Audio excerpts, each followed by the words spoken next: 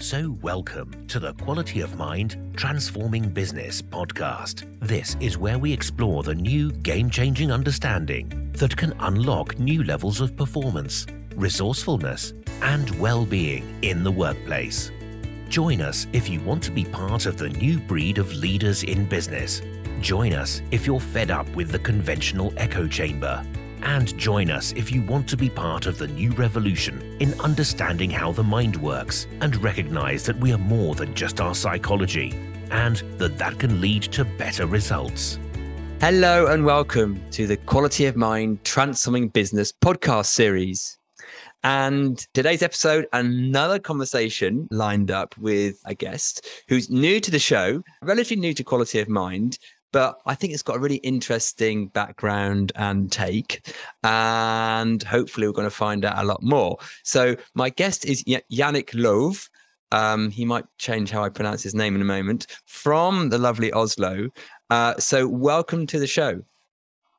Thank you very much, Piers. It's an honor to be here. Great. So Yannick, can you give listeners just a little bit of a background about where you've come from and what you do now? And I guess how come we're talking? Yeah, for sure. A short rundown of that. My name is Yannick Løve. Oh, it's close. Almost. Very close. I'm originally Danish. Now I live in Norway with my beautiful wife and 3 amazing children.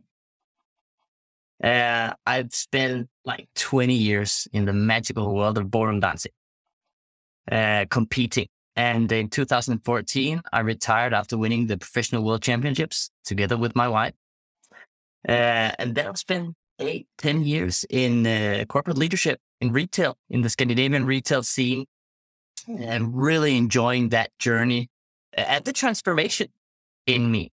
And the latest years, I've turned that journey from the dancing and the leadership into coaching.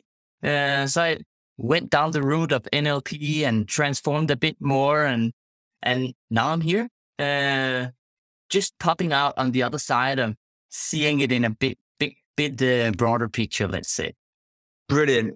And I often describe my work as a dance because you're dancing with the client, you're dancing with this wonderful enough that it is to be human and what's beyond that. So most of the conversations are a little bit of a dance. So here we are with someone who's actually a world champion dancer in the physical form. So I'm looking forward to that.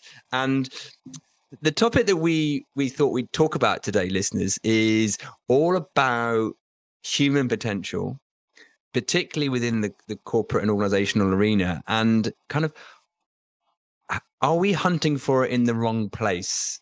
And where could we look instead? So that was the broad topic that we wanted to discuss. How does that sound?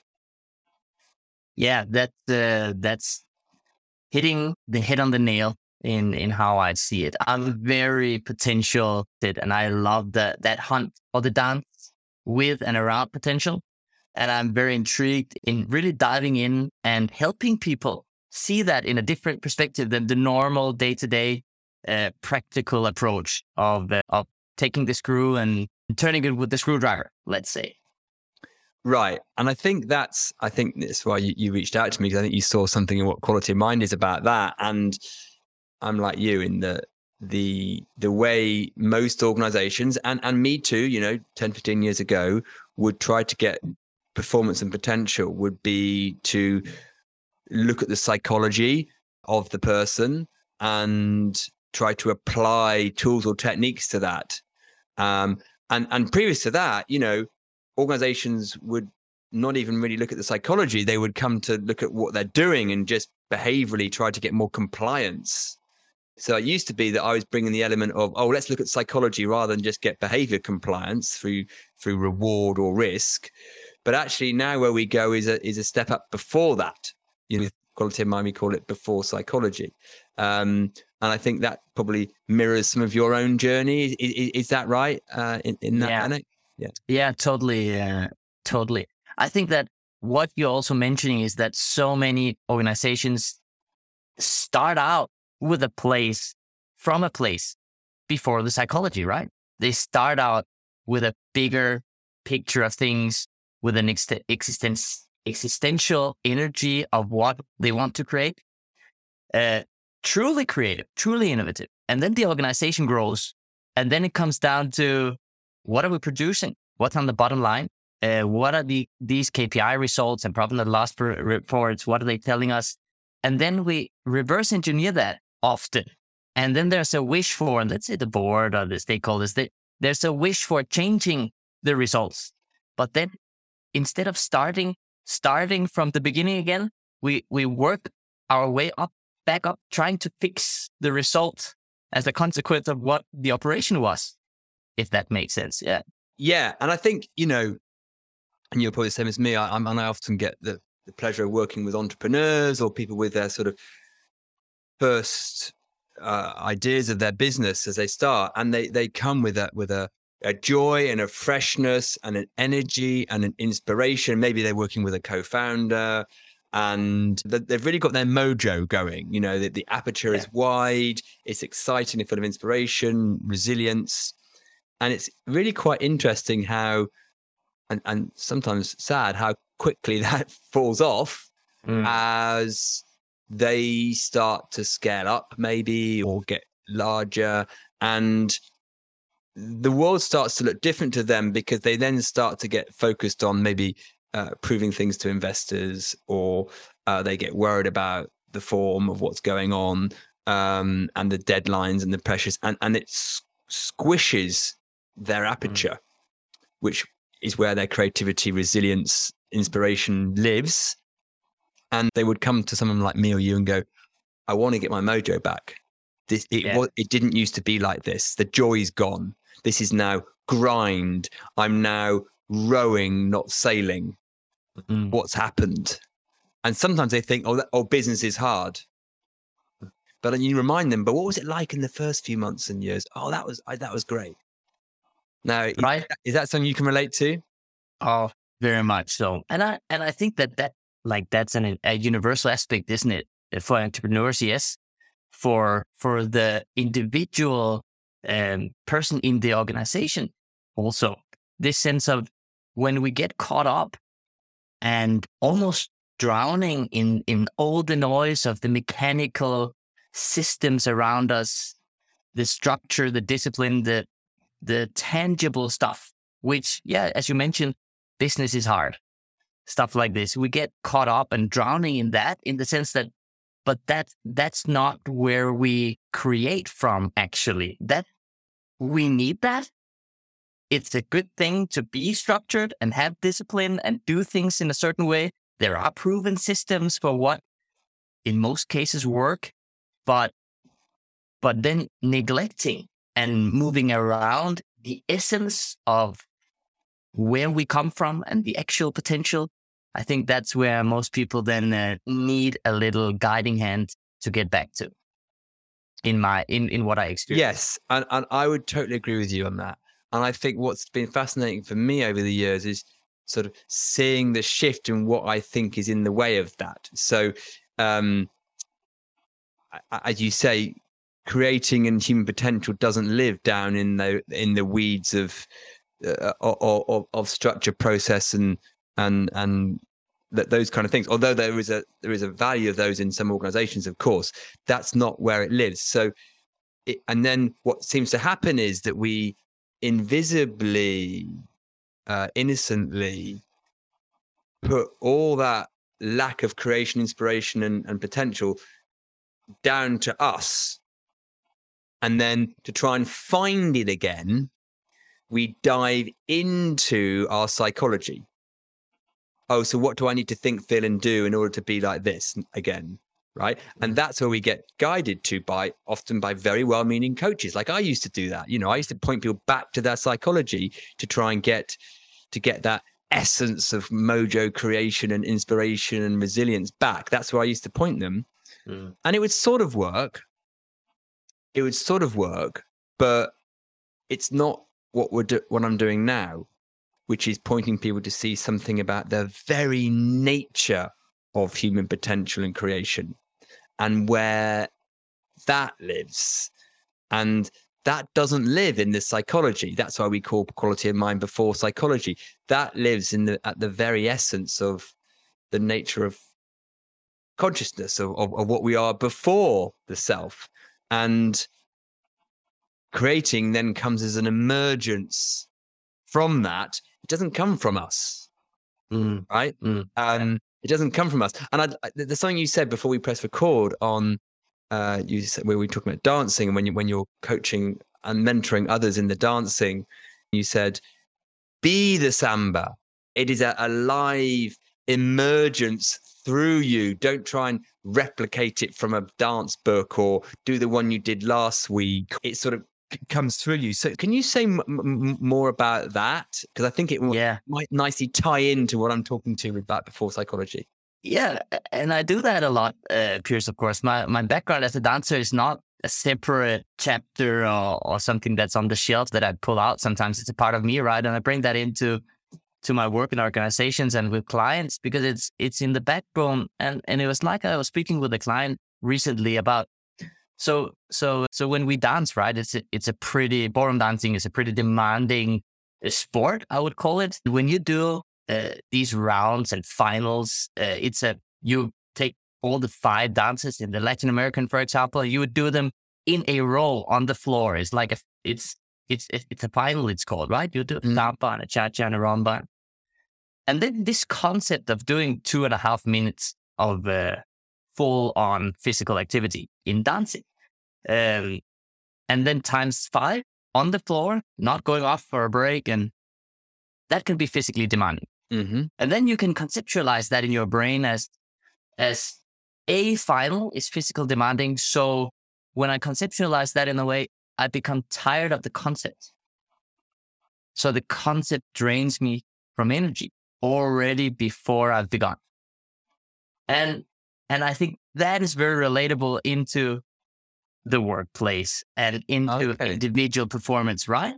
In the sense of, I don't want to see a final. No, I don't want to see a final because you press record on a concept that you have. You remember a choreography, you remember the steps, you remember where you smiled and winked at me last time. I don't want to see that, right?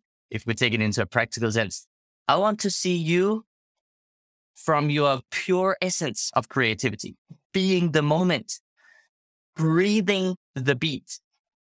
Like in that sense of existentially experiencing music and time. That for me is energy, and that for me is where potential is. Potential is very often suffocated by our psychology, our thoughts, right? Yes.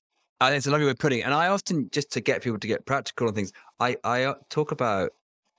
think about times when you lose yourself. You know, it's a phrase we have in English. You know, I lost myself in that book. I lost myself in the conversation with my friend. I lost myself in the dance. I lost myself when I was playing sport, right? And I guess it would be true for you that when people are really in their essence in dancing, the self, the way I describe the self, is not actually there. Yes. That's gone. They're just through in that moment. If Roger Federer does an amazing tennis shot, you know, where the whole crowd go, whoa. In that moment, he wasn't thinking, I'm going to run really fast over there and I'm going to chip. Just in that. He's just, and they would say the shot was inspired. You know, that's even a phrase. And we all have that, as we recognize the impersonalness of that. It is our impersonal, you know, we all are part of that impersonal. So we lose ourselves. So I guess, but you tell me if I'm getting this on the right page or not, that when people are really in that flow for dancing, there's no self there conceptualizing what's going on. They're just in it. Exactly. Because when you involve yourself, so to speak, then we start limiting. Right. So let's now pop back to the business world. Yeah. Right. Yeah. From your experience, how do you see the self getting in the way in business, in organizations? Almost it happens already when you come into the office and you get into the meeting room and all these small, low practical interhuman relations start to play out. And it kind of puts a filter on the situation, right? So all the selves that are then in the meeting room clutter up the essence of what we want to actually create, the energy that's there to potentially be created, is very often just cluttered up by this filter of all the selves. Yeah. And in leadership, I don't know if we are too intangible or abstract here, but in leadership and in the support of serving others or in my own performance, that primitive part of self is not really of any value. Right. No, absolutely. And regular listeners might have listened to the podcast I did on selfless leadership with Katrin, and the theme of the quality of mind is always pointing to this, that to serve in an organization is to be selfless. And I don't mean selfless in, put others in front of you. I mean, to not have the self, for the dissolution of the self. And I think you're right. You can see it turn up in the meeting, but it's even there before that in how we self-identify with our career. You know, and I am someone that needs to have a position in the workplace, in society, to have a job that has a title. And then the idea is that I get progression. I go from this title to this title to this title. So even before I've got into the meeting in the beginning of my day, I've already put the self on. You know, I've woken up in the morning, my eyes have just ding, and myself's already started to get dressed. Yeah. Yeah, I love that. Yeah, yourself is already starting to get dressed before you even get out of bed, right? Before you even get out of bed, before you got to your first Teams meeting of the day. Yeah. There's almost like there's a few seconds in the morning when we're just, and then. Yeah, and I normally put it like this, that it's kind of a hypnotic dance that you do with yourself from the alarm clock goes, and then all the way on all the things you have to do. If you have a family, you have to shower, get yourself ready, get into the car, stay stuck in traffic, park the car, go to your office, and then go to the meeting room. Or if you're on Teams, right? It's all a part of the programming into this, into the habits of finding yourself. Yeah, and you do all the same things to get into the program because initially that feels secure because you're used to it. Right. Now, here's where we're getting interesting because, as you say, initially that feels secure. So what we do is we attach or tether our sense of well-being, okayness, and even potential and performance to the idea of this self. So that's what we attach it to, going, all right, for me to thrive in the world and to do all this, I'm going to attach it to what this self's capable of through various forms of life and work. And fundamentally, what we're saying is anything the self comes up with or anything conceptualized is a limitation to potential. So we've tethered it to the wrong thing because that's the self by definition is a contraction of consciousness. And when we're really performing at our potential, there's no self there. So it's like we've joined the wrong bus. You know, we've been mining in the wrong place. We've attached it to the wrong thing, thinking it's stable, and it's full of, no, it's not.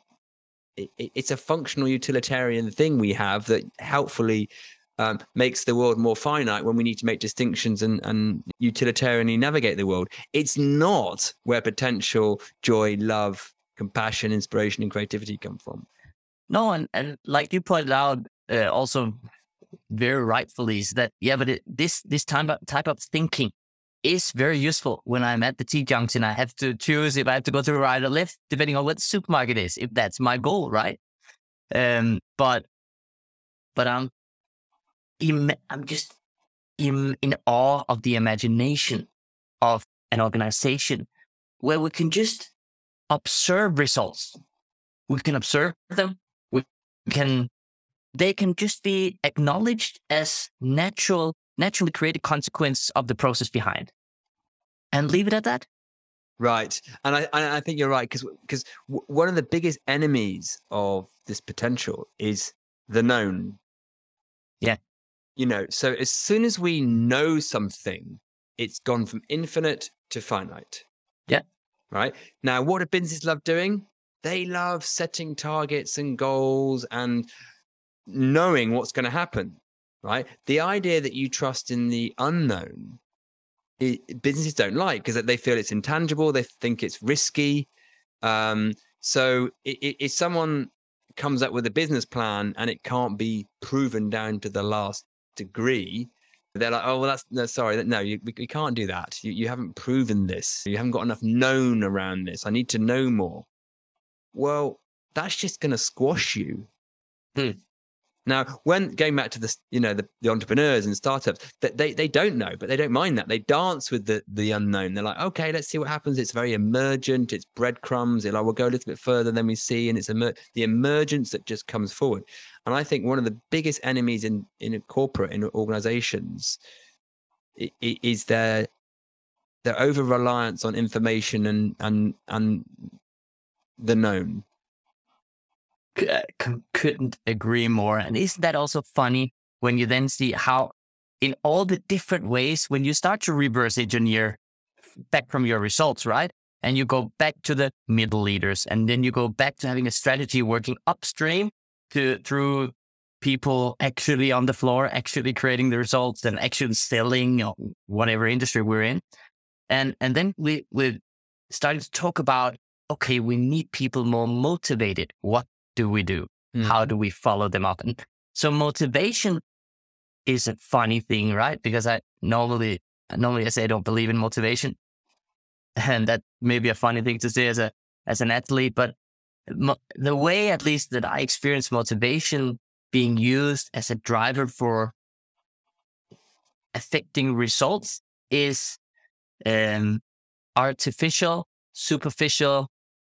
It has no place in actual human value. And I'm painting broad strokes here, but going back to this place where, like you speak about the entrepreneurs, there is no fixed 15-year business plan. And that pushes them to surf the waves. They, of course, know in what kind of direction they want to go, but they are much more able to surf whatever comes their way. And they have an energy that is not to compare with anything. And that energy gives them drive to continue to surf for days and days and days. That's where we find the real creativity. And you will never get there by working low practically with motivation. And I totally agree with that motivation. I mean, you mentioned you've got 3 kids. I mean, you don't motivate a 2-year-old to be full of joy and creativity. That's the essence of the 2-year-old, full of joy and creativity. There's no need, I'm going to motivate you, a bit of motivational strategy in place. I'll put So motivation, I think, is what we do when we don't recognize what we truly are. But motivation is what I would call rowing. It's psychologically trying to grind and graft your way towards something that you think you should be doing. It's totally different to harnessing inspiration and desire, which is a synchronization of the self with what's before that. And that's where we sail up on surf, right? So motivation, I think, is what organizations do when they don't understand the human condition. Yeah. They apply strategies, behavioral or compliance or motivational strategies. I'll get them motivated, as if the self has the ability to motivate another self. It doesn't really. It doesn't. It might appear like that sometimes. Yeah. And of course, an action can be, well, let's say motivation in that sense, for me, is very short term. And motivation could be walk over to the other side of the street, you'll find a piece of chocolate. Yeah. Okay, I could be motivated to do that right now in this self I'm in. Yeah, but it's not something that will, in my perspective, drive results or create real change. Yes. And I think you can tell, can't you? I mean, there's a lot of people who suffer burnout or get fatigued. Yeah. And I always think that's a really interesting feedback that people are trying to operate from motivation. They're grinding, they're psychologically grinding, because when you're in flow, it's a different kind of tired. You just get a beautiful, exhausted tired. It's not a burnout tired, and it replenishes quite quick. So I think, if businesses fit or work is feeling hard, you're getting towards burnout, it's just a sign to say, hey, I'm using the wrong part of the system. Yeah, exactly. It's feedback, not to be tried to be fixed with tools and techniques and we'll have a week off then and then come back into the same thing. It's the biggest wake up call. So now let's just move the conversation a little bit. Well, what do you do then, given everything that we've been talking about? How would you work with an organization, or how would you work in your coaching with someone who had not quite yet recognized what we were saying? How do you help people in your way? Well, first of all, we meet people on different levels of having their nose stuck into the grind, right? And depending on where you are, I think that's very important to I see very often I resemble myself as an acupuncture, right? Acupuncture, that you kind of put the needles in to the most narrowing, limiting ideas of where you are and how you see your problems, and let that nerve relax and let go. Because I think it's on the other side of letting go of what you experience is actually stopping you or challenging you.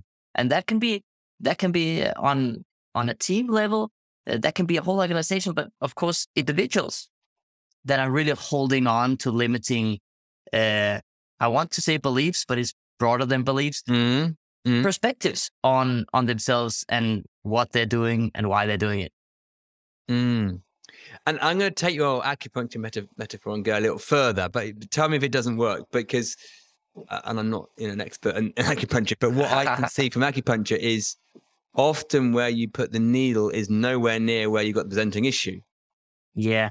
Right. Yeah. So you might have something in your temple or for back pain or vice versa, because the whole body mind system is one holistic system. It's not literal.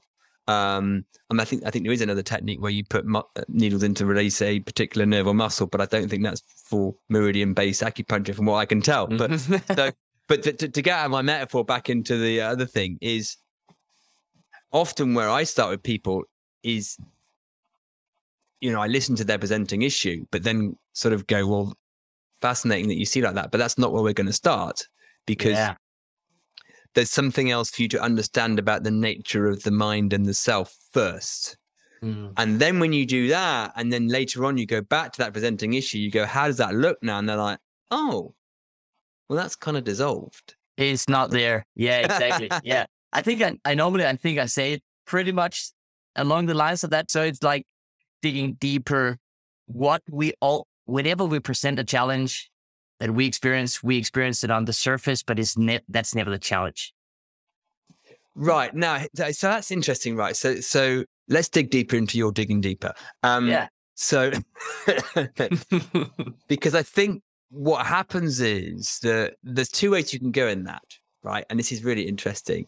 So sometimes people will dig further down into their psychology, right? Yeah. So they try to find meaning on their meaning, right? Yeah. And they dig into their narratives and go dig. And, oh, that's because of that. And that's because of that. And that's because when I was a child, this happened, and blah, blah, blah. And that to me is the unhelpful place to dig. To dig that way down, right? Just takes you further down into your psychology with more, and the self's coming up with more reasons and narratives, whatever. Now, the other place to dig, if we're going to use the dig, is to trace it back to, everything I'm thinking, feeling, perceiving right now is on behalf of the self. And that itself is a narrative. This me that it's all on behalf of is also just an appearance in consciousness. There's no separate entity that is me that can have this presenting issue, right? So when I trace it back that way, when I dig back that way, upstream, if you want to call it, come back and go. So let's just take this very simply for listeners in case we're losing them. So if we say, I am frustrated with the business results that are coming. Yeah. If you dig into narrative, you'll go, well, okay, well, what's going on there? Well, the market's tough and this is kind of this. And so you point there. Then you go, oh, I'm disappointed that my leadership can't get the sales guys to work better. Oh, and that's because I'm not very good with working with those types of people. You know, you could dig that way, and you could dig. Right now, let's take the sentence and dig the other way, which is I'm frustrated on the sales performance. You come back. You don't actually dig very far in the sentence. You stop at the word I. Right? You don't go into frustrated about the sales performance. You stop at the word I, and this appearance of frustration with the narrative of the sales thing is I've self-identified with that as coming from me. Now, if you then go, well, what is me? Well, me is actually another thought. Because when I'm in that flow that we were talking earlier, there's no me. I'm just dancing. I'm just chatting in the meeting. I'm just whatever, right? There's no me in there. So first of all, we have to go, hang on a minute.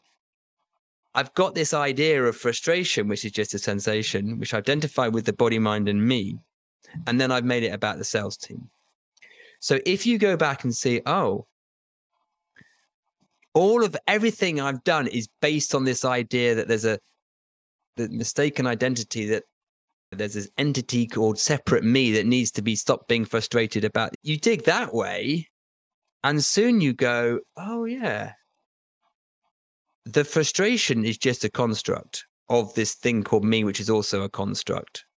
And you boil it down to the rawest thing, which is maybe there's something to change about how the sales guys operate, or maybe there isn't. I don't know. But, you take away all the kind of uncomfortableness, I've got to do this. And then there's just the isness of that. Without the narrative, it's just a raw perception. And that's what taps you back into your potential to see that differently, to come up with new ideas, to vibe with your colleagues on it. And it's just So I don't know whether that made any sense to you as I was going on that little journey. I hope that there's somebody sitting out there and the penny just dropped, because I think that's really in the core of what it's about. And also I'm guessing for a lot of people and businesses and managers, the time difference of that, like the time difference of digging into that one layer and peeling off the little skin layer after skin layer in the narrative, that is time consuming and draining from here to the moon, right? And what you're talking about is taking that whole process and narrowing it down to like the blink of an eye. Yes. Absolutely. I mean, it takes 10 seconds to trace it back to the eye. Yeah. But we spend a lot of our day doing the former, which is going into my narrative, going, what's going on here? How come this is going on here? How can I fix it? So we spend our day in our onion layer, if you to use your yeah, exactly. Right. Yeah. And it's tiring. Yeah. It takes time. And the reason it's tiring, I always think, is the kindness of design going, don't go this way. It's sort of the reason it's a bit icky and a bit tiring is it's a system going, go the other way. This isn't the direction you want to come. But we think, because life is hard, it should feel tiring and draining. That's kind of the point. Yeah. So we miss the feedback in the system. Yeah. Yeah. Completely. Yeah. And then we think, because this is hard, I have to pay a lot of attention to getting out of it. And we come up with very complex solutions to get out of it. And all you've got to do is trace it back to the eye and it dissolves. Yeah. Yeah. Do you think there's something too simple about it? Whenever people ask me that, I ask them to go somewhere else to look for complexity.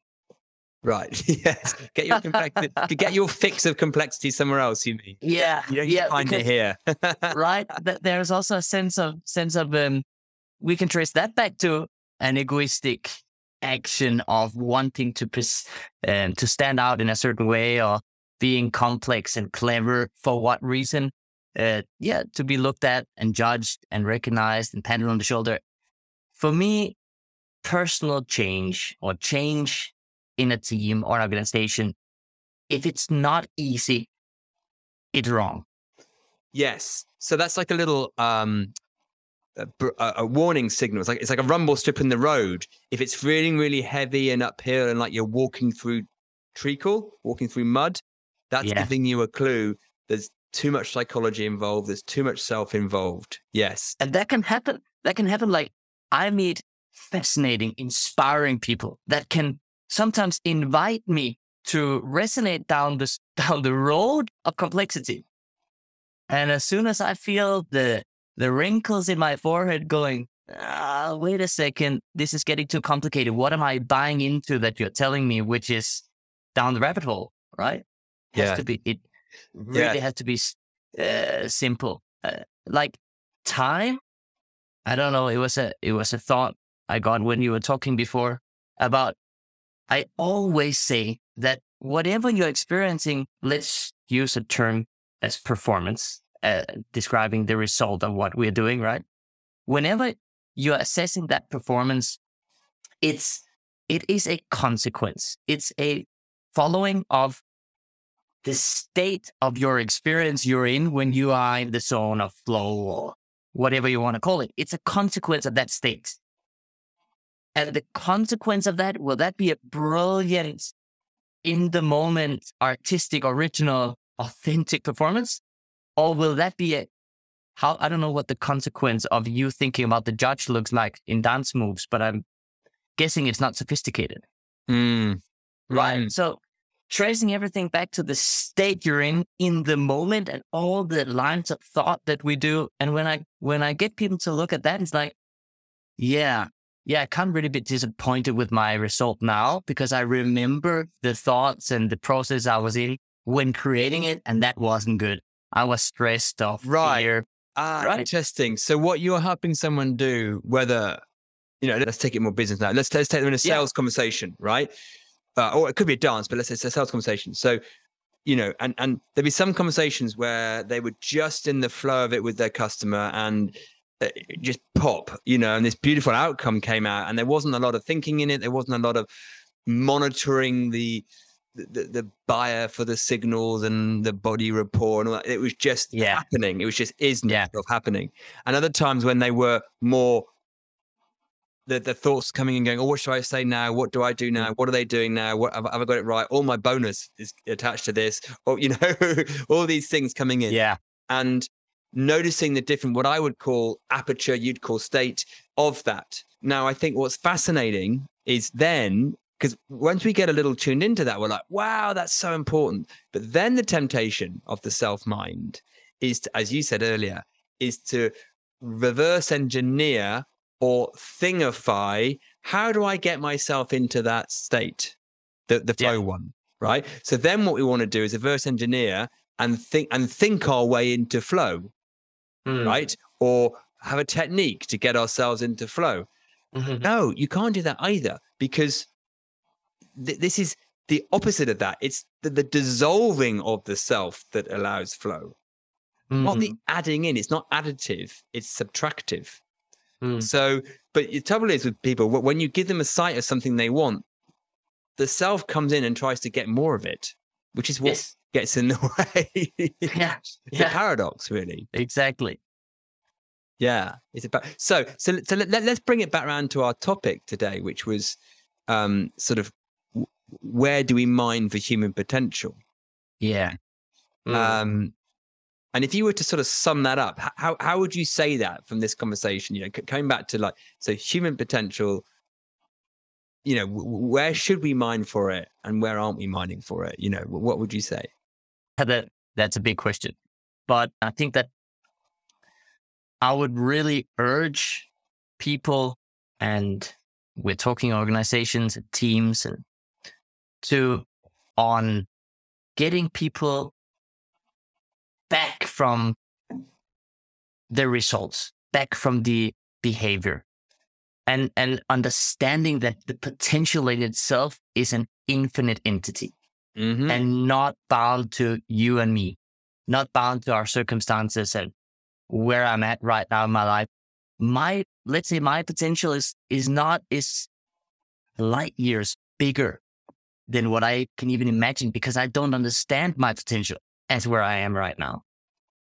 So having that as a foundational starting point, because for me in organizations, that adds or raises the value of each human being and the potential that human being holds.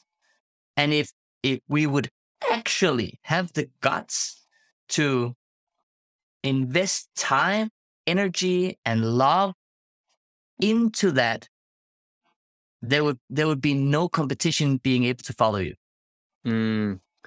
Yes, I think you're right. It would be such a refreshing way for organizations to look at it, to start the other way from where they normally start. As you say, pull back from results, pull back from behavior, go back to see that every single person in that organization is a potential, is a, and I don't just mean the potential you think someone's got, unseen potential. Yeah, is part of this infiniteness that we all are. I find it fascinating when I start to think about even what we imagine is limited. So don't be limited by your imagination, because that's already been imagined. So some people go, oh, you've got to imagine the future you want. I'm like, no, don't imagine the future you want. Well, you can, but recognize that what you've imagined is already cooked. It's exactly. Limitation. Yeah. But if it's already in your imagination, it's already finite. Yeah. Every thought is finite, as we said earlier. Every thought is finite. So know that there's more beyond that. Now, people are going to go, well, what's beyond that? Well, no, don't ask that, because you're not going to know, right? You just have to know there is something. Yeah. And that will be revealed in due time when you are stretching far enough. Then you tell me, I never saw that, but now I see that. And then there's something on the other hand. Yeah. And a little way, listeners, you can check into this is just ask yourself, just cast your mind back to when amazing things have happened in work or even in life. Did they come from a very sequential, linear, I worked this out, I did this? No, highly unlikely. There'll be some degree of serendipity or synchronicity or emergence to it, and maybe half an hour before it happened, you didn't even know it was going to happen. I mean, people have been in workshops where oh no, we're not getting anywhere. We've got no new ideas. And then, we reset and then blow the mind back open again and something pops out. It's like, wow, where was that hiding in plain sight? So listeners, it doesn't take much to look at your own direct experience of how your potential works, or that of your kids or whoever. And you can see that it's the most amazing things happen when we're not trying to psychologically lean into them, and we're not reverse engineering them.